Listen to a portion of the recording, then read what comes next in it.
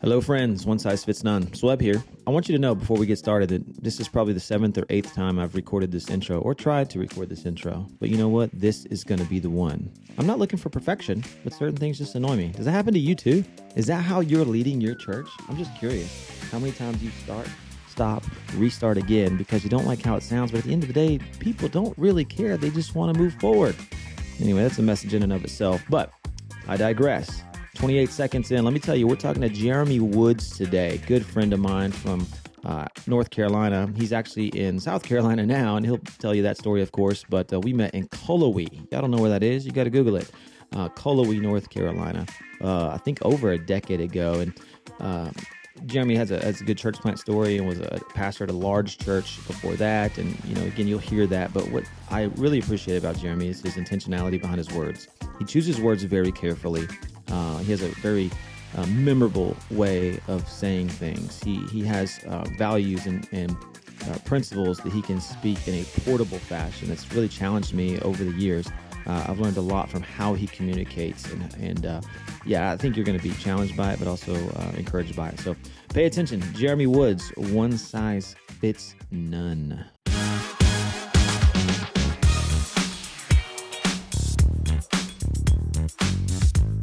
All right, another episode, One Size Fits Absolutely No One. That's the extended version of the title of this very well-named, Austin, very well-named podcast. And I like, by the way, how everybody talks about it naturally in their episode. But so, hey, well done, dude. I'm going to give you a pay raise for that name. Hey, please do. You can have all the royalties. How about that? All the royalties we're getting from this. You heard it here first, folks. All right. So, hey, today we're here with my friend Jeremy Woods. By the way, Jeremy, I don't know if you ever got called this as a kid. My mom made fun of me when I was a kid. We had a friend at church called Jeremy. But of course, as kids, we said Jeremy. And she got mad at us because it's obviously negative. He's like, he's not dirty. He doesn't have germs. Stop that. And so I've been very conscious since the age of 8 years old to say Jeremy Woods or Jeremy anybody I know instead of Jeremy. So Jeremy, I know at some point we'll get into how we know each other, but kick us off real quick, man. Where are you currently sitting? Tell us, your wife, family, give us just kind of the vitals, man, of who you are.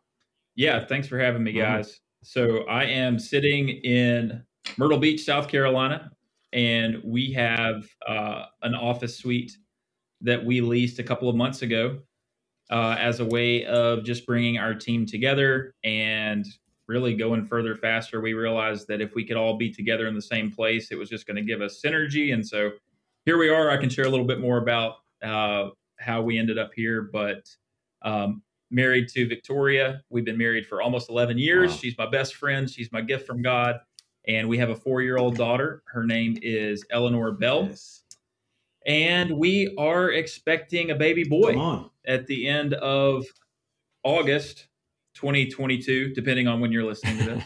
So, well, Austin is a expert boy dad. Austin, if you have any boy expert advice you want to give Jeremy, right now is the time. You could do that. Yeah, I do. Bring it on. I have some great advice. Throw them against the wall at least once a day. When they start sticking, then you know it's time that you stop throwing them against the wall. That's all the advice I have. And if you're listening to this, you're not watching, and Jeremy's face looked disturbed.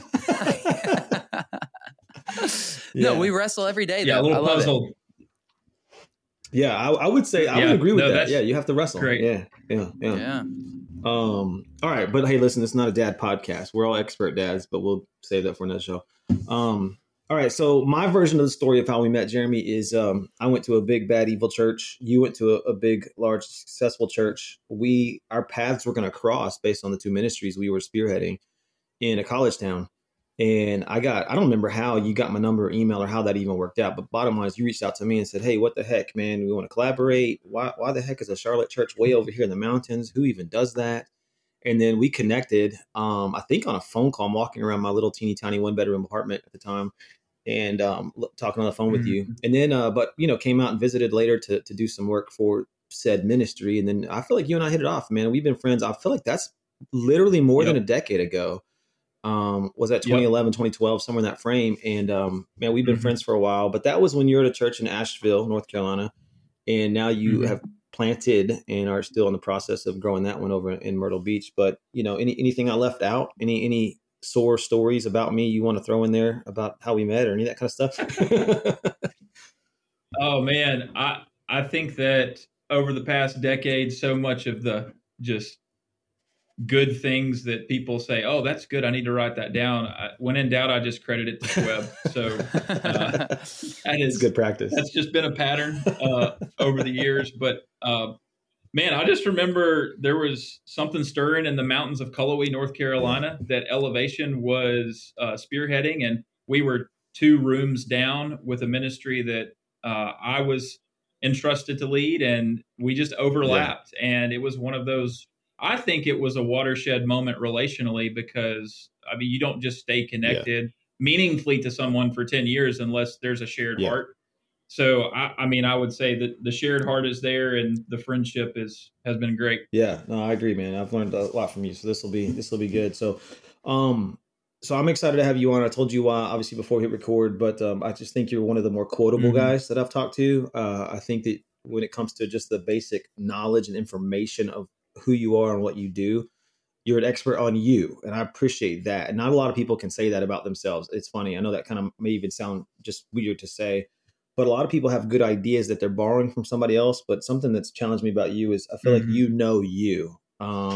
And you know your story of your church plant and your leadership. Here's what I'm good at, what I'm not good at. Here's where I'm focused and why I'm focused this way. So I'm excited over the next, 30, 45 minutes or whatever, to dive into more of that reality. But before we do, man, start us with, your story. You went from Asheville to Myrtle Beach. Give us the, 4 or 5 minute Cliff Note version of how you got from leading at a large church at a high level for a while. And you're welcome to name drop as long as you got good things to say about your pastor and church. And then, and then obviously bring us to your current church where you are in Myrtle Beach. Yeah, for sure. So I was playing basketball at Pfeiffer University it's outside of Albemarle, North Carolina, about an hour from Charlotte. And that was back in 2007. And that was really where the good news of the gospel moved from my head to my heart. And I surrendered to Jesus in my dorm room. And the point when I knew that I was a Christian, that I meant it, and that this wasn't just like some firework faith, was I wanted God. I wanted to read my Bible. I wanted to share with my peers. And so next thing I know, I go from being in the nightclubs of Charlotte to leading a Bible study in commons rooms. And it wasn't a sudden gear shift for me. I think I literally realized I was a Christian in Alley Cat's nightclub in Charlotte my freshman year, because I started thinking, I don't really belong here. Wow. And I should be having more fun than I am. And so that led me down a trajectory to where I just fell in love with the Word of God. Wow. And I was willing to risk rejection to get that word to my teammates. And I ended up having the privilege to lead quite a few of my teammates to Jesus. And just the flame was lit in me. And I ended up spending a couple years there at Pfeiffer, played basketball, served as a peer chaplain, and led a Bible study. And God was stirring a primitive calling in me that I didn't know what to do with. Quite frankly, I felt like Moses running from Egypt. On his way out, he kills a guy. It's like, be careful what you do with that passion. And so I was trying to figure out, what does this look like? And so I ended up moving back to Asheville, North Carolina. That's where I'm from, and plugged into a great church there in Asheville, North Carolina, Biltmore Church. Love Biltmore. Love Dr. Bruce Frank. He just brought me under his wing, mentored me, invested in me. And that led to I was volunteering at the doors, and basically there every time the doors were open. And that led to some opportunities. Someone told somebody that I like to preach, and so they let me preach one time at like a singles event. And so that ended up just being kind of a domino for most of the good things that have come into my life were delivered to me through that season.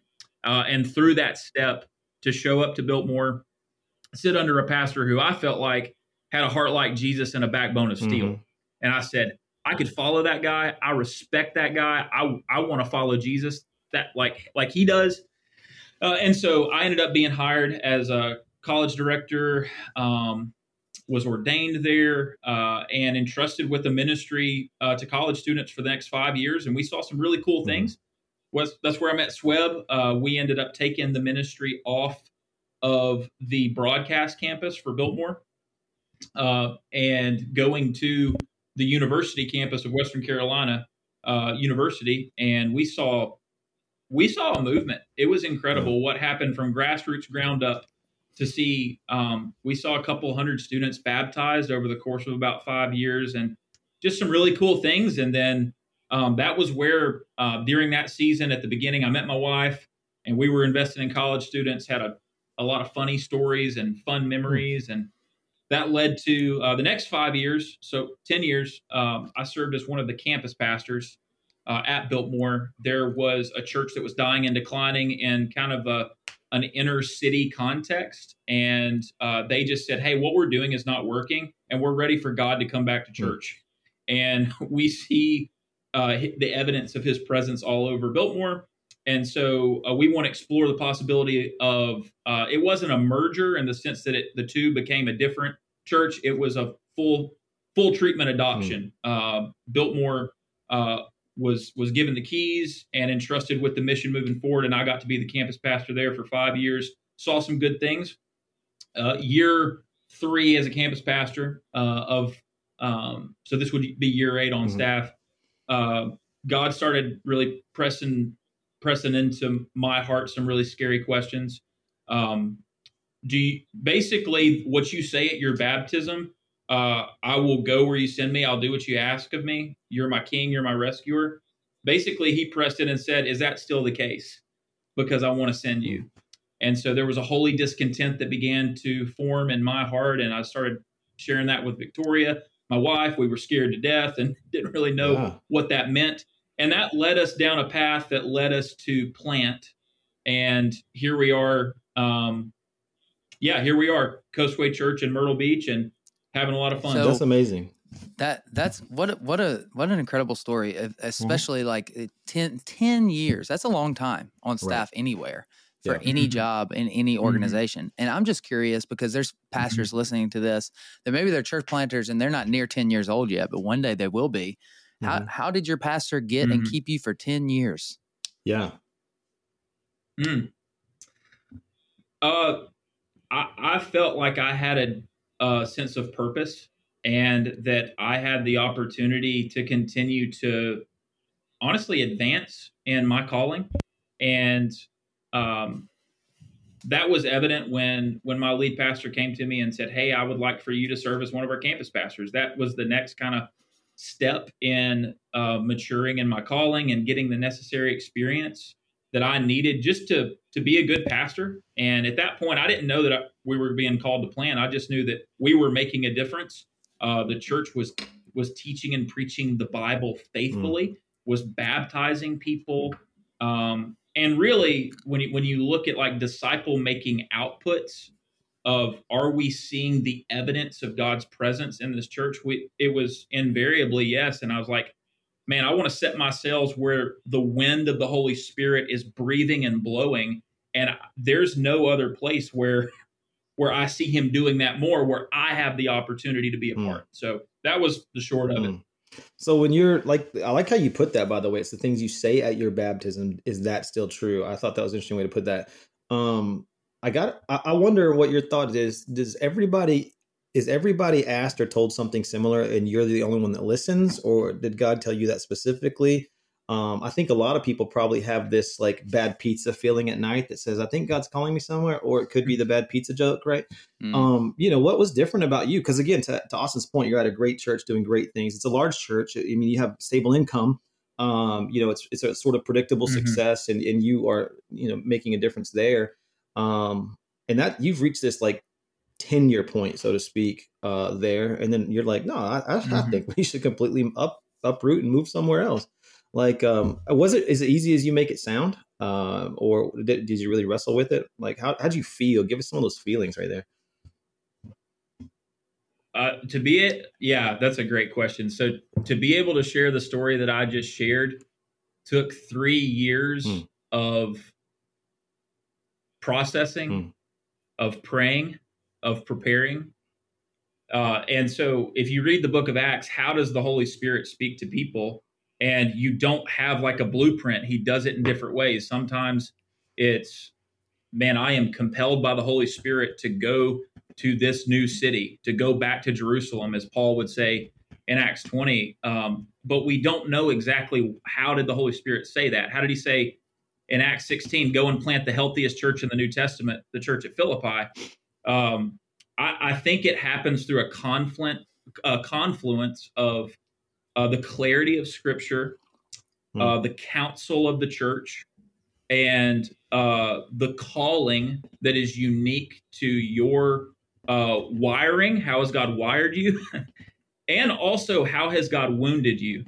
I think sometimes we just go to, well, I'm an extrovert or an introvert, but also for God to use you greatly, He's got to wound you deeply. And over the course of my life, over the course of 10 years, there's been these unique moments where I'm like, man, God, you allowed me to be wounded in ways that will be a testimony to others. And now I think the difference is I invited God and I said, God, I want you to heal me so that the wounds become scars and the scars can become a story and it can be uniquely expressed through what you've put in me and who you've put around me. So stop right there. That's one of the wiser things that we've heard so far on any podcast of this particular show.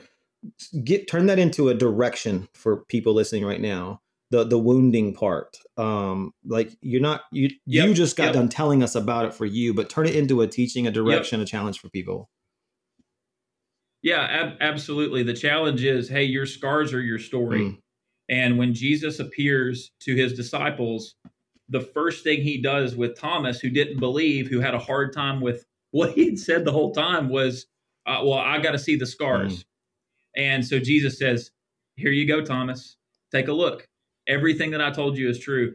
And I think it's in the scars that God allows us to accumulate over the years that we learn the story he wants us to tell about him. So I would say, where have you been wounded? Where has life wounded you? And has that wound, have you invited God to come through and heal you?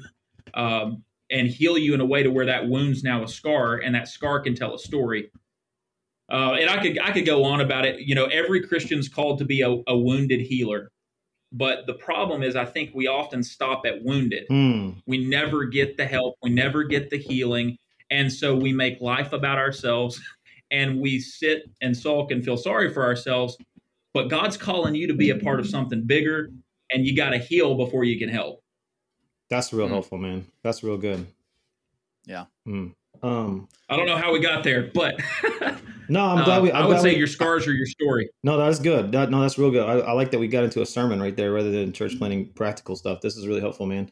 And I'm with you. That's interesting because I think a lot of people do start in this context of church planning. I think a lot of people do start a church based on, I want to do it different.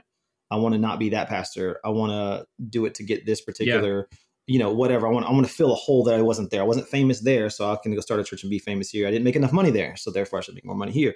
Or I want to make decisions that I didn't get to make there. So that, to me, that is all in that wounded context. I think that's just a real helpful. If we stopped right there, I think you just helped everyone listening, even if they're not a church planner. I thought that was really, really helpful.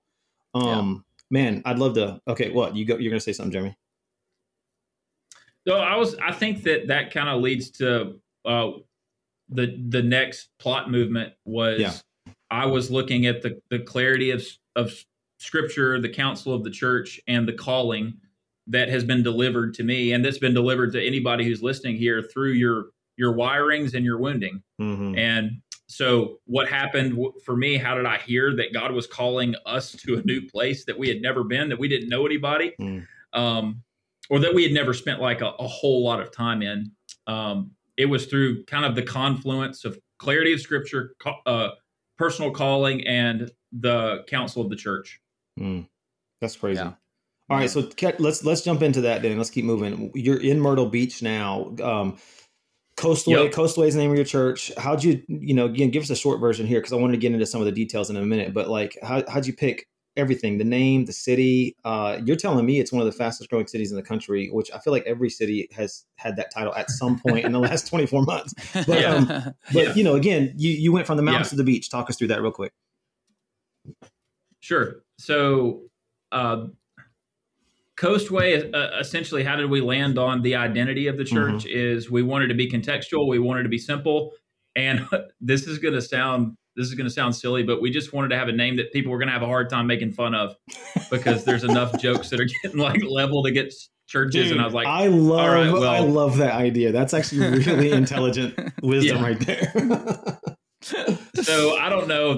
I'm sure you could make a joke out of anything, but we just were like, how could it just be simple, contextual, and biblical? And contextual, we're on the coast. Biblical, Jesus is the way of the coast. So we landed on Coastway. How did we get here? So there was a lot that built up to this. I can swipe up on any of this if we need to, but essentially, God put a missional criteria on our hearts that we feel like was from Him. Number one, we wanted to be in a rapidly growing context. Number two, we wanted to be in a place where there was glaring spiritual need. And number three, we wanted to be in a place where there was a major university. And we believe that the church planters of tomorrow are on the universities of today. And we wanted to be uniquely positioned to invest in sending out for the future. And so that was how we ended up here in Myrtle Beach. And, you ought to be, I feel like if you're a church planter, you ought to be able to talk about your city with anybody in about 10 minutes or so. And they'll be like, this is the one place. Like, this is where a church needs to be planted. And if you Google U.S. News, fastest growing cities in the country, Myrtle Beach is going to be number one. There's a lot of reasons behind that, but essentially 1,500 people are moving here every month. And subdivisions are growing faster than local churches. And we believe that if the city is taking responsibility for the infrastructure of the growth, then the kingdom of God must take responsibility for the infrastructure of the kingdom. And it just so happens that He enlisted us to do that here. So Coastal Carolina University is here, a major university that's growing rapidly here on the coast. And people are not coming here to worship Jesus. They're coming here to have a good time and have some stories to tell. So 75% are they don't know God as Father or the church as family or Jesus as King. And so that was really it from a missional standpoint. It just made a lot of sense. So I'm curious. Well, tell the people, when did you launch? Yeah, so there was so much that built up to September 19th, which was opening Sunday for us. Of 2021? 2021, yes. Okay, all right. So I'm curious if, you choose Myrtle Beach because of the college age demographic. That's great. Love that. And you said, and repeat it for the people because I'm going to butcher this, but you said that the church planters of tomorrow are the college students of today. Is that right? So then what did you do to reach that age? Because we talk to people all the time that are just, it's like, man, we're not reaching that age, the 20 something. So what have y'all done specifically in pre-launch to say, man, we want them a part of our team, our core group, launch team, whatever you called it. How'd you do that? Yeah, well, the great question. The short of it is we are a church for college students. We're not a church of college students. Yeah, that's a good distinction. And I think that sometimes it's like, well, that's the college church. And I mean, there's churches who have college students like with them and churches that are just made up of college students, and then churches that are for college students as a part of a bigger multi-generational vision. And that would be how we aspire for our people to look, is a church for college students that's enmeshed into a multi-generational vision. And so what went into seeing college students be a part of our church, and what we're doing about that, is we started with clarifying the vision, and we wanted to cast a vision that was going to move the younger generation to say, I could make a difference here. And I could see myself giving myself to the vision that this church has, and it has to involve them. And so what we did early on is when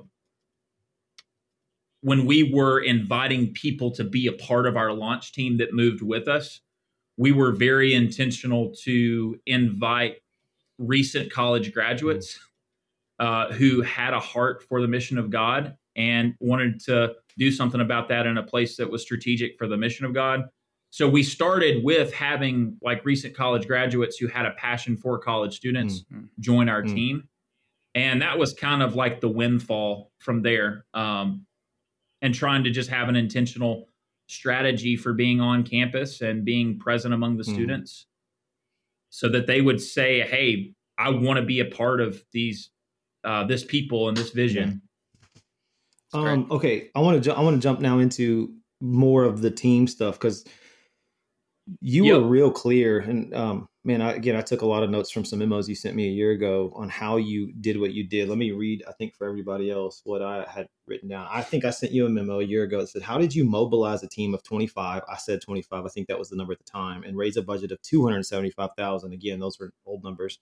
And then you kind of just spoke to that from the intentionality you put into your college answer to Austin's question. So, man, go through that. I thought when you were telling me this, and I think this will hopefully be really helpful for everybody else, but you're very methodical, very intentional. You were very clear on your expectations. I think you had a really high bar, and I love that. That's very rare. Yeah, so just walk us through, like, all right, we're going to start a church. We're going to Coastway. Our name is not going to be made fun of. You got all those things checked off the list. Now we've got to somehow get people to go, or set a standard for the people who we think are supposed to go, what they're supposed to do. So start there and tell us what you did and how you thought through that. So every church planter, whether we realize it or not, we have a philosophy of ministry, which is what we do about what we believe. And so what do you do about the belief that the good news of Jesus needs to go forth? Specifically through the vehicle of church planting, which if you read the New Testament, it's plan A and it's plan primary. So I would start with why is that personal for you, and where does that start for you? And so for me, my philosophy of church planting is that teams of people sent by churches plant churches. Teams of people sent by churches plant churches. And so a call to go was a call to prepare. And so I had that conviction that if I was going to plant a church, it was going to be through the affirmation of my current church, and by inviting other churches to basically do the proverbial laying on of hands. We affirm, we approve. This is not you breaking up with a church. This is not, hey, you're sad, you're mad. This is, you're glad. And it's because you're glad in the gospel that you're going to go forth. And so I went to my leaders probably 18 months before I was sent out. And I said, hey, here's what the Holy Spirit's stirring in my heart. Can you affirm this? Can you confirm that this is from God? Because if he wants to send members, he's going to send a group message. It's not just going to be some rogue vision that comes to me and I go and announce it to my leaders. It's going to be, I've lived among you. You've overseen me for 10 years. Can you tell me if this is the bad pizza or if this is the Holy Spirit? So when I sat down, they said, we've seen this on you for a long time and we want to send you. And so let's start an intentional process for that. And so that led to basically the anatomy of all that goes into preparing to plant a church. And so I needed to have the blessing of my sending church before I was going to go, before we were going to be sent, because we couldn't do this with our own resources. We couldn't do this in our own strength. We were going to need a lot of help. And so Biltmore ended up being our sending church. And Biltmore is good friends with another influential church in the Raleigh-Durham area called the Summit Church. And the Summit has a collaborative of churches called the Summit Collaborative, and a high investment, high return, high impact church planting residency that's 9 months. And so I applied to be a part of that with the blessing of my sending church. And so now I had a sending church and a training church. And so the wave is starting to build for us to be able to take people with us. But it all started with, I'm not going to go and headhunt under, like, in the shadows. Yeah. I'm going to do this the right way, and I'm going to do it the way that you say I can or can't do it. So that led to what I would call the big four for preparing to plant. Number one, build a team. Number two is identify a planning partner. Number three is fundraise. And number four, which probably starts first, is clarify the vision. And so we felt like the vision was being clarified because we were being trained and God had put something legitimate in us. Then it was to your question, Sweb. And if I get off the tracks here, this you just real helpful. Stop me, Keep it up. and we can retool. Good. But I would say by this point, the vision is clear enough for me to do something about it. And I joke about Moses on the way out of Egypt when he kills the Egyptian. What that was is that was a primitive vision that he acted on prematurely. Yeah. Because if you fast forward, he comes back and he does something about that undisciplined passion, but it took a process of preparation. Good. And so I was like, how am I not going to be Moses on the way out of Egypt, but how can I be Moses on the way into Egypt? Does that make sense? Yeah. And so what ended up happening with building the team was I was like, what is a vision that's unique to Coastway, and how can we do something about it? And so it ended up being what we call the 25-50 vision. If God is calling us, God is calling others. So I started praying, and it all starts with prayer.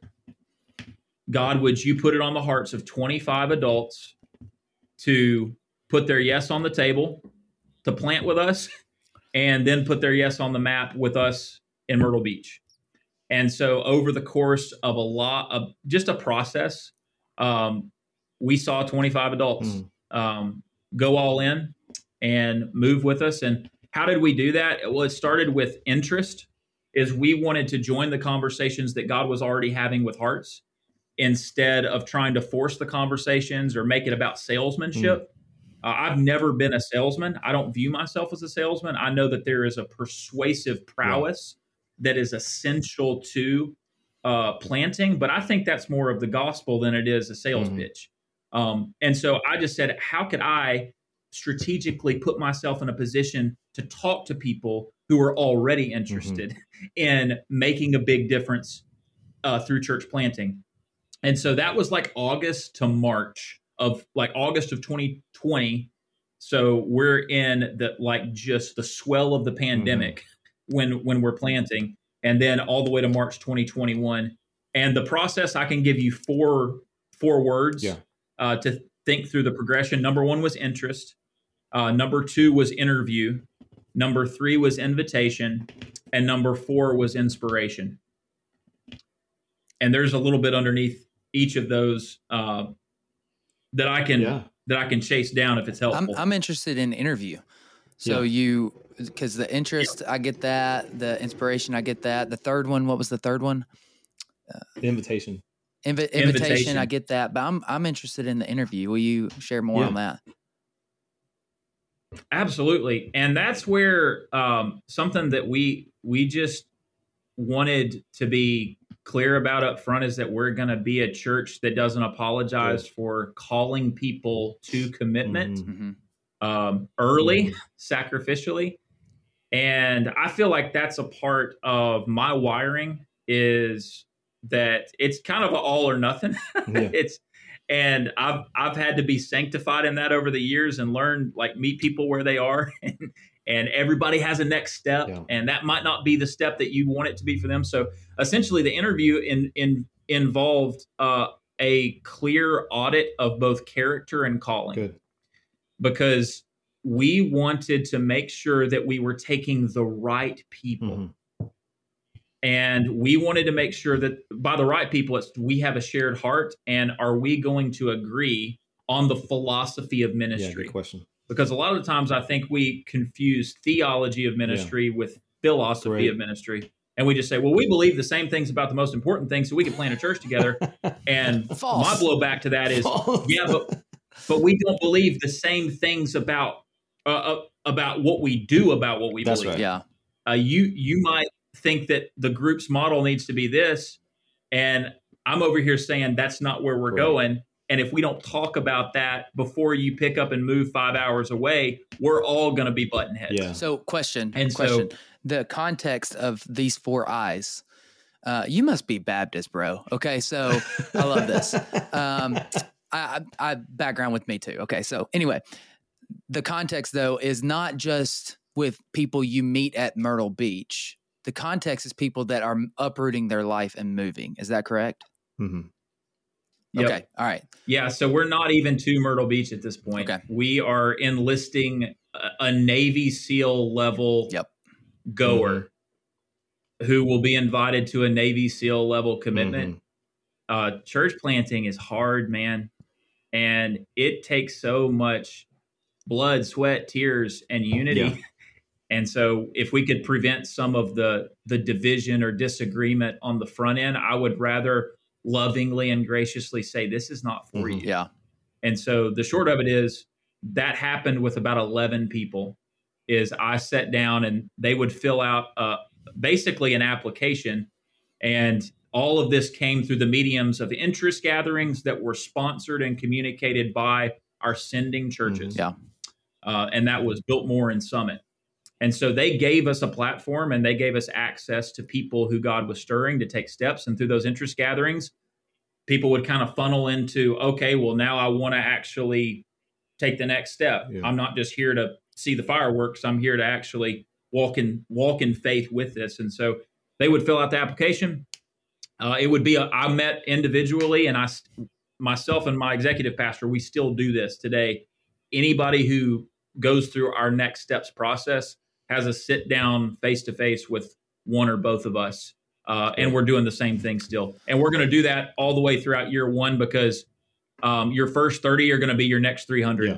And we want the next 300 to be shared heart. So yeah.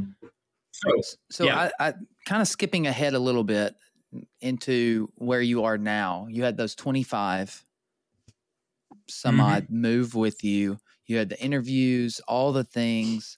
And it sounds like, I mean, man, you had a layer of intentionality that most church plants do not have. Because most people are like, man, I just need anybody and everybody. Yeah. Don't care what you say, think, believe. Yeah, for sure. Come on. If you're pregnant, that's even better. We'll count that number too.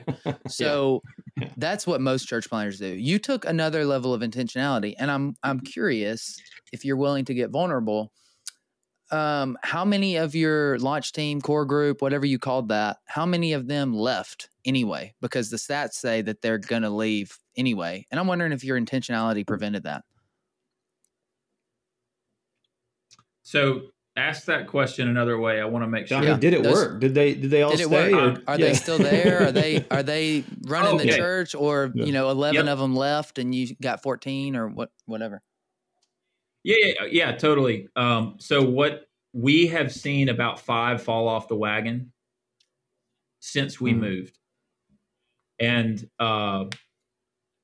then we've had some people who, there's people who moved with us and people who have met us since we moved. And so the 25 are the people who moved, the 50 are the people who we prayed that we would meet. And we're still in the process of doing that. And so, there has been some fallout, and nothing ugly, nothing like divisive, but just I think that there was maybe some undisciplined passion on the front end that, when met with the headwinds of commitment and our context, just it didn't mesh, and that's fine. No hard feelings. Yeah. Love everybody that moved with us still. So you still 20 of the 25 are still blowing and going, Coastway, sharing the gospel, all the 9 yards. Yes. That's awesome. Yeah, they're all in with us, and we're moving forward with those others. That's good. I just want to read a couple of quotes, man. This is a commercial break, essentially. At some point in time, you told me And I thought this was good insight, and feel free to just riff off of these and just kind of go somewhere if you want. But if not, I could just sit here and read a couple of quotes from you. Yeah. You said, don't make it about an individual's feeling, but an entire city's future. I love that. A lot of people won't say no to somebody because, again, it's the hard confrontation. Mm-hmm. And in this case, you're even saying no to, like Austin saying, we just need warm bodies is the typical MO for a church planner. Sure. But you're saying, man, it's not about your feeling or even mine for that. It's an entire city's future. I thought that was a really wise, big picture thing to think. And then right after that, you had told me, this is a good one that I feel like a lot of people probably say, but I don't know. You seem to be one of the few people who've actually done it. Is, would I want 30 more of this person on my team? We all like the one guy, but 30 of them, that's a big deal. And I'm the guy, by the way. I'm happy to say this. I don't know that a lot of people want 30 of me. And I can admit that about myself even. So it's interesting that you just had the clarity and discipline to do that. And the last one that stuck out to me that I love is, I think you're saying this to these people. If I'm going to stake my future on your calling, you better be clear about it. And I love that angle of I'm trying to help you out, but just so you know, you're not just investing in Coastway. I'm investing into you. And I just thought that was a really strong, mature statement that I haven't heard a lot of people say. So, and again, those are just three of my favorite of many of your quotes that I felt like are just real helpful wisdom for any church planner of any age, of any process right now. Maybe you've already moved and you got 100 people coming. I think those are still great sort of filter statements before you just start raking in the collection of interested people. I thought that was really helpful. Yeah, I think where that comes from is having a vision for a decade and not just the next day. And if you're thinking like, this city has a future, this context has a future, and God is calling me to be a part of that future, then there's a lot at stake there. You could hurt a lot of people if you go too soon and if you bring the wrong people and if you're not the right person. And none of us are perfect. We're all broken and undone, but we can all be pursuing, and we can all be pursuing after what really counts and what really matters. And that's what that's about is, hey, are you pursuing the right things? And are you becoming the person that is going to reflect the character of Christ? I think it goes back to, what is your scorecard? Right. Yeah. Like, how do you know you're winning? What is momentum? It's the shared sense that we're winning together, and it keeps me involved, and I want to be a part. And so I think that winning is not, and this was just, I put jotted a few notes down, and one was that you don't have to be a big church to make a big difference. Yeah, that's right. And by any numerical sense, like, we're not a big church. We're seeing about 100 people a week come to our gatherings. And I would say our crowd cloud might be 350, 400 people on any given Sunday could show up because they know about us. And we're trying to make that as big as possible. But you really got to think about, what is success? When Jesus went to the cross and then he rose again, he had about 120. And if you look at what numbers does Jesus report at the end of his ministry before he ascends to heaven and sends the Holy Spirit, it's like, well, it was the 5,000 who I fed over here. No, it was the 120. It was the 120 who moved the movement forward, not the people who wanted a quick payout. And so that was the mentality. And I understand not everybody thinks this way. Not everybody's going to have that same conviction or philosophy of ministry. I'm more so just personally responding to, where does that idea come from? And like, how could you tell someone no when they're wanting to do something, wanting to do something for God? Like, well, you're going to hurt yourself and you're going to hurt all of us in the process. I care too much about you to let you do that. Right. So that was a little bit about where that came from. I love all that. Hey, all right, let's talk about money. Let's take all of that same intentionality you have and clarity and even sticky statements. Let's put it into money, because church planners want to know, how the heck do we get money? Now, right up front, you're not operating with millions of dollars in the budget. We're not promising that or saying that. At the same time, you did raise a few $100,000, I think, raise / get committed. And you can clarify that in a second. I don't know where you land. But in a conversation you had a long time ago, you also had broken that up to where it even came from. So I'd love for you to give a kind of a short few minute masterclass of sorts of how you thought through fundraising and what to do with it. Now, let me also, I want to say this up front. We talked about to a good friend, Keith Waller. We did a podcast with him. I think his released this week as we're listening to this. Anyway, in that conversation, I think this was in the podcast. We were talking about giving, and I had picked on him one day. I was like, man, you've asked me a lot about, I was kind of a coach for him. And I said, you've asked a lot about, how to talk about giving and all these things, but you've never once asked me to give. And I picked on him for that. And he brought that up. And then, but when he did finally ask, I actually sent him money. I was like, no, okay, great. And, again, I didn't change the trajectory of his church, but the point is just ask. Well, that's actually how you approached it. And you had said this through your interviewing process as well, is like, man, the Holy Spirit's already having conversations with people. I just want to somehow align these conversations, and then you make clear asks. So I just want to throw that in there to say, talk about that as well. Cause you did specifically ask me as somebody who's never even going to go to Coastway, to invest. And I love that angle as well. So that's just one little nugget I'd love for you to touch on during the process of this finance stuff. So start wherever you want on finances, though, and kind of give us your thought process behind how you do it. Absolutely. So I'll offer the little bit that we've learned. First of all, it's very important to define the relationship. Good. So you got to have the DTR with, this applies to financial partners. This applies to your stakeholders, your members, whatever you call the people who are at the highest level of commitment. You got to do the DTR, and people want to know up front. And Sweb, this is something you've helped me a lot with, is just get to it. Like, say the plain thing.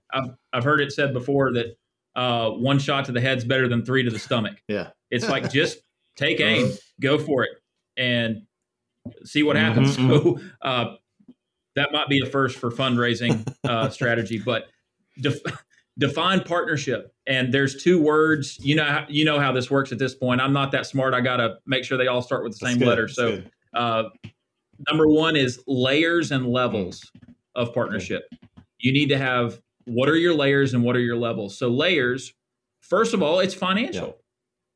It's like, I want you to pray for me. I really do. I hope we can have a good rapport and be friends. I'm really praying that God would move you to worship with your wallet and invest in what we're doing. And so here's the first layer, financial. The next is spiritual. Because, I mean, what church planter is going to say, I don't want you to pray for me? No wise church planter is going to say that. Prayer moves the hand that moves the world, that has access to all the resources. So you're going to ask for, but what you're doing is you're offering a holistic vision for what partnership is, with the layers: financial, spiritual, and then relational. What is the value that this is going to add to that person? Are you going to invite them to be on a custom vision trip? Are you going to let them bring their students on a mission encounter over the summer that you're going to help facilitate and try to light a flame for the mission of God when you go back? Like, that's the relational side of, hey, come and see us, or we're going to have a call. And I would encourage you, if you're in the build-up phase to launching, really think through financial, spiritual, and relational as the layers. Then there's the levels. The levels are, what levels of giving am I asking people for? And so we had 3 categories. Foundation, that was like 5 to 10. Legacy was 10 to 15. And this is 1,000. Anchor would be like 16 to 20.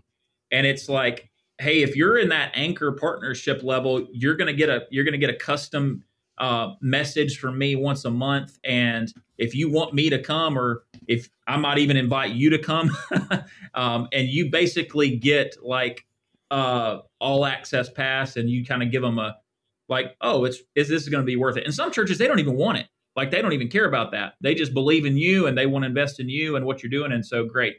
But it's there. So define partnership with layers and levels. Next, you come in close with your launch team, and you let them know that you need them to do 2 things. We need them to do 2 things: give and raise. So the first thing, and this was what those interviews were for. that I did is, are you ready to transfer your tithe, transfer your treasure from where you're giving now to where we're going next? Yeah. And if they said no, that was a glaring sign to me that 2 years down the road, they're not going to be giving. Yeah. And that's probably, if you won't do it now, why would I believe that you're going to do it later on? I don't have the ability to change you, and the Holy Spirit might, but who knows? And so that was clear, is like, are you ready? Like, as soon as you get the invitation to join our team, to transfer your tithe and your treasure from where stop giving where you are, start giving to where we're going. And so that was part of it. And then the other was, I invited them to raise support for our church. And I think we ended up raising about $30,000 just from our launch team going out and asking their friends and family to give to this church that they're moving to be a part of. Yeah. And I tried to set milestones. It's like, hey, what would be a personal best that you could go for? And that you could go out, because if they bring their friends and family in, how much more invested do you think they're going to be? How much more motivated are they going to be?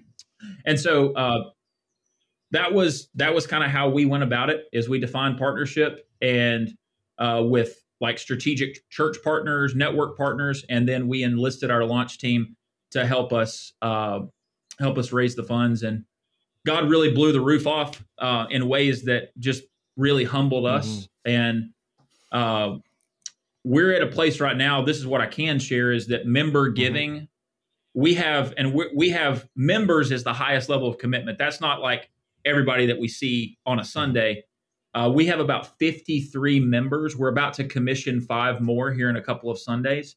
And our member giving, just with those 53, is twice what our partner giving is between 7 partner churches.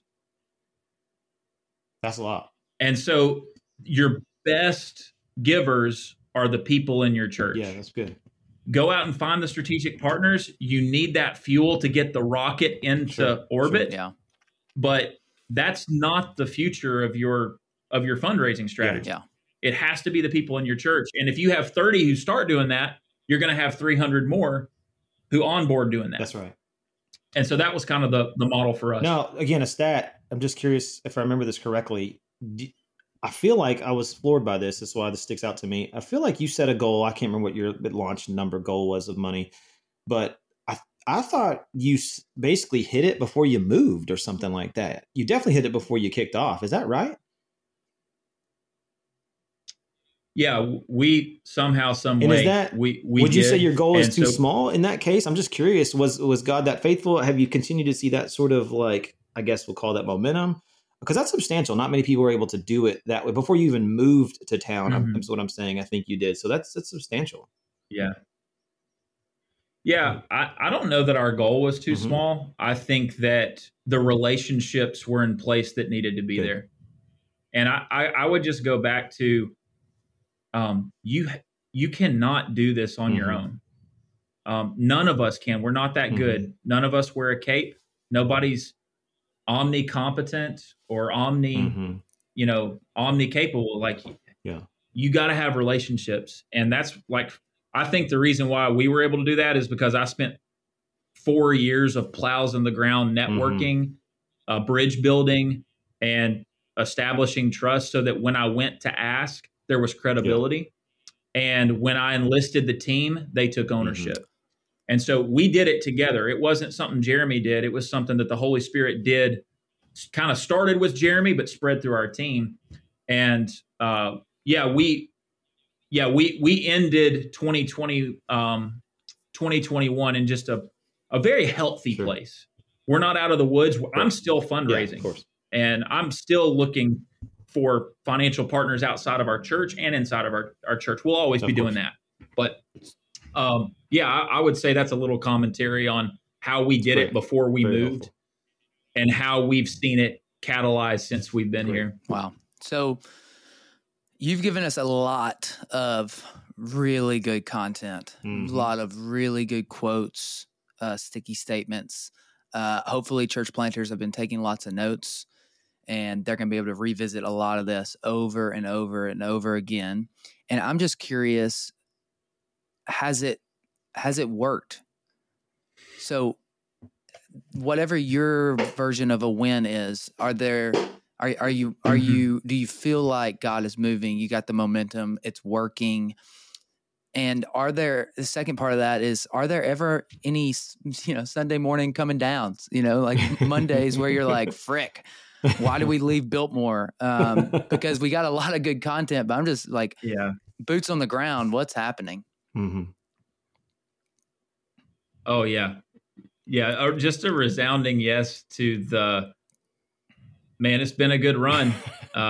This has been fun, but and that has nothing to do with the confidence in the calling. It's more of like, some days I wake up and I'm like, can I do this? Yeah. Like, can I bring another message that's going to add value to the lives of these people who are looking to me, who moved, put so much trust in what God put in me. And yeah, I get emotional thinking about it because that's so real. That's lived experience. And you have to go back to what is success, and success is for more people in more places viewing their lives as a replay of the life of Jesus. And that is our measures. And we have ways that we know our people are doing that. And on that scale, it is working. It absolutely is working, because I can measure worship by people doing it privately and publicly. I can measure a servant's heart by you're actively invested in with your time and your talent. I can measure someone's a family member because they're known. They're not just seen, they're known. And when they don't call the church office, they call their community group leader. And that's how we know. And then you can measure stewardship. You can know, hey, you can't outgive God. And if you are living into your identity, then that's going to overflow in your generosity. And so we can see that people are doing that. And then I can measure if you're being a witness. Yeah. Are you bringing people? Are you engaging your neighbors? Do you have them over? And so that is our measure for success. And I can say, if I were to stand before God today, that we led our people into the character of Jesus in those ways. And we're really proud of that. We're really excited to see more of that happen. But it does get discouraging, because you live in a world where the success is measured by the numbers. You are what you have. You are what people think. You are what you can do. And we just try to say no to those categories and yes to being as faithful as we can be with the character of Christ. You talked about having different categories of givers, like the anchor and $16,000 to $20,000 gifts, and you give them access and they get to see the behind the scenes stuff. So have any of those churches or individuals that gave a significant amount of money, have they come back and asked how many people gave their life to the Lord? How have you turned Myrtle Beach upside down? Are they putting any kind of pressure on you like that? And how are you responding if somebody does give a significant gift and their expectation is wrong and they're expecting you to be a mega church? Yep. Yeah, here's what's funny is it's usually the churches that don't give nearly as much that want a whole lot more. Yeah. And it's but as for just our larger strategic partners, our sending churches, they ask the question, what is helpful? And how can we take you further faster? And I think that's why they're probably larger churches. Is because they understand just the weight of it all. And there's not been any ridiculous requests that we've gotten, because there have been partners who I said no to because I didn't feel like we had a shared heart, and I would rather not be for sale than compromise the vision. And so that's good. That's a little bit on that. Good. Yes. Hey, Sweb, you love that. I do love that. We were recently in a conversation about that very thing. Not being for sale. Praise God for you, Jeremy. Okay, you as we kind of want to land this a little bit. You're very positive. Sure. You say, I would say, all of the right things. And and you've put a lot of thought into this. You've got a solid resume behind you at Biltmore and elsewhere of just doing a lot of great things. But I'd still love to know the negative side. I gotta be negative at least once. Yeah. What do you feel like you just don't have it dialed in with, or maybe I want to do this again? I would do this over. Like, do you have any of those? You don't have to air your dirty laundry. I'm not asking for more than 30 seconds, but I'm just curious. Hey, now we want names. Yeah. What would you do again, or what do you feel like, man? I just need to burn that one. I don't want to do that again. Yeah, I think it's more of an intangible thing. Is it has to do with expectations that I had coming in, and I really thought that it was going to go faster. On those, just the numerical scorecard, I thought that we were going to get here and there were going to be, 50 ready to go, mission ready disciples who wanted to join and were hungry for what we're doing. And it's turned out they're here. We've seen it, but it's just, it's a slow labor and it takes a lot of time. And I think I came from a church of 7,000 people and now I think 7 campuses. And so all of my categories just got exploded. And that was a part of how God just really humbled me. I would just say, generally, this is the posture of a church planter. Yeah, you got to be hungry. Yeah, you got to hustle. You have to be humble. And I could go on and on about how God's humbled me, but that expectation of pace, that need for speed, is just something that I don't think is necessarily from God in most cases. I think that's something that has been superimposed upon us by the enemy with the veneer of godliness. That's right. And I've just had to unmask and kind of disrobe that expectation and say, God, this is your church. Yeah. You build it how you will, with who you will, when you will. And I'll be here preaching the gospel as faithfully as I know how along the way. That's such a good answer, man. Yeah, it is. And I'm going to end it right there. That's a really great sort of mic drop moment of sorts that make everybody think, and it challenges them and encourages them. So, hey, can I ask one practical question just real quick? It's super quick. We don't have an office space, but you have an office space. And I'm curious, tell me why I need an office space. I'm in my master bedroom, by the way. In the corner of my master bedroom is my office. And Austin has millions of dollars at his church plant, by the way. So yeah. Lots of college kids with lots of money. So, yeah, I would say we started with a residency program where we brought residents with us and support raised staff with us, who they raise their own salary and they work really hard to be invested in what we're doing. And so because of that dynamic, it was really compromising the unity of our staff to be scattered all throughout the week. And so this was just something we felt like we got to invest in quality time through quantity of time. And so I think it just depends on what your team looks like and how your relationship is with your spouse and your kids while you're in your master bedroom, working from home, preparing a sermon. I mean, it's a part of it. We did that for the first 9 months, and we just realized we need to come together. That's good. That makes sense. And again, thank you for today. This is really helpful, really challenging. Yeah, no, this was fun. Thank you, guys. No, that's good. I appreciate. So I obviously have known you for a while, and I've heard some of these stories. You use different language, sometimes in different examples, but I love the consistency that I know that exists in you over different seasons, different cities, different interviews, conversations. So this has been really, really helpful. We'll make sure that in the show notes, everybody knows how to find you and come visit you and send you tons and tons of dollars. So, dude, love you, man. Appreciate you so much, Jeremy. Love you guys.